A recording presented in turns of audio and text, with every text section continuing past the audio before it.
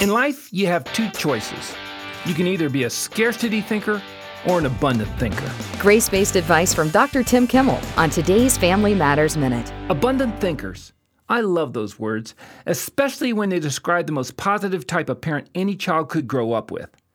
Parents who embody this way of thinking when it comes to how they treat their kids create one of the best environments for setting kids up for greatness. Abundant thinkers are folks who are fun to be around, enjoyable to work with, and usually easier to look at.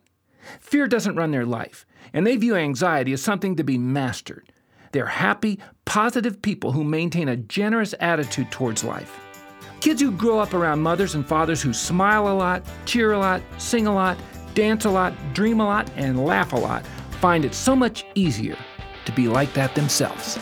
Tim wants to help you transform your family through grace-based advice. More information is available at FamilyMatters.net.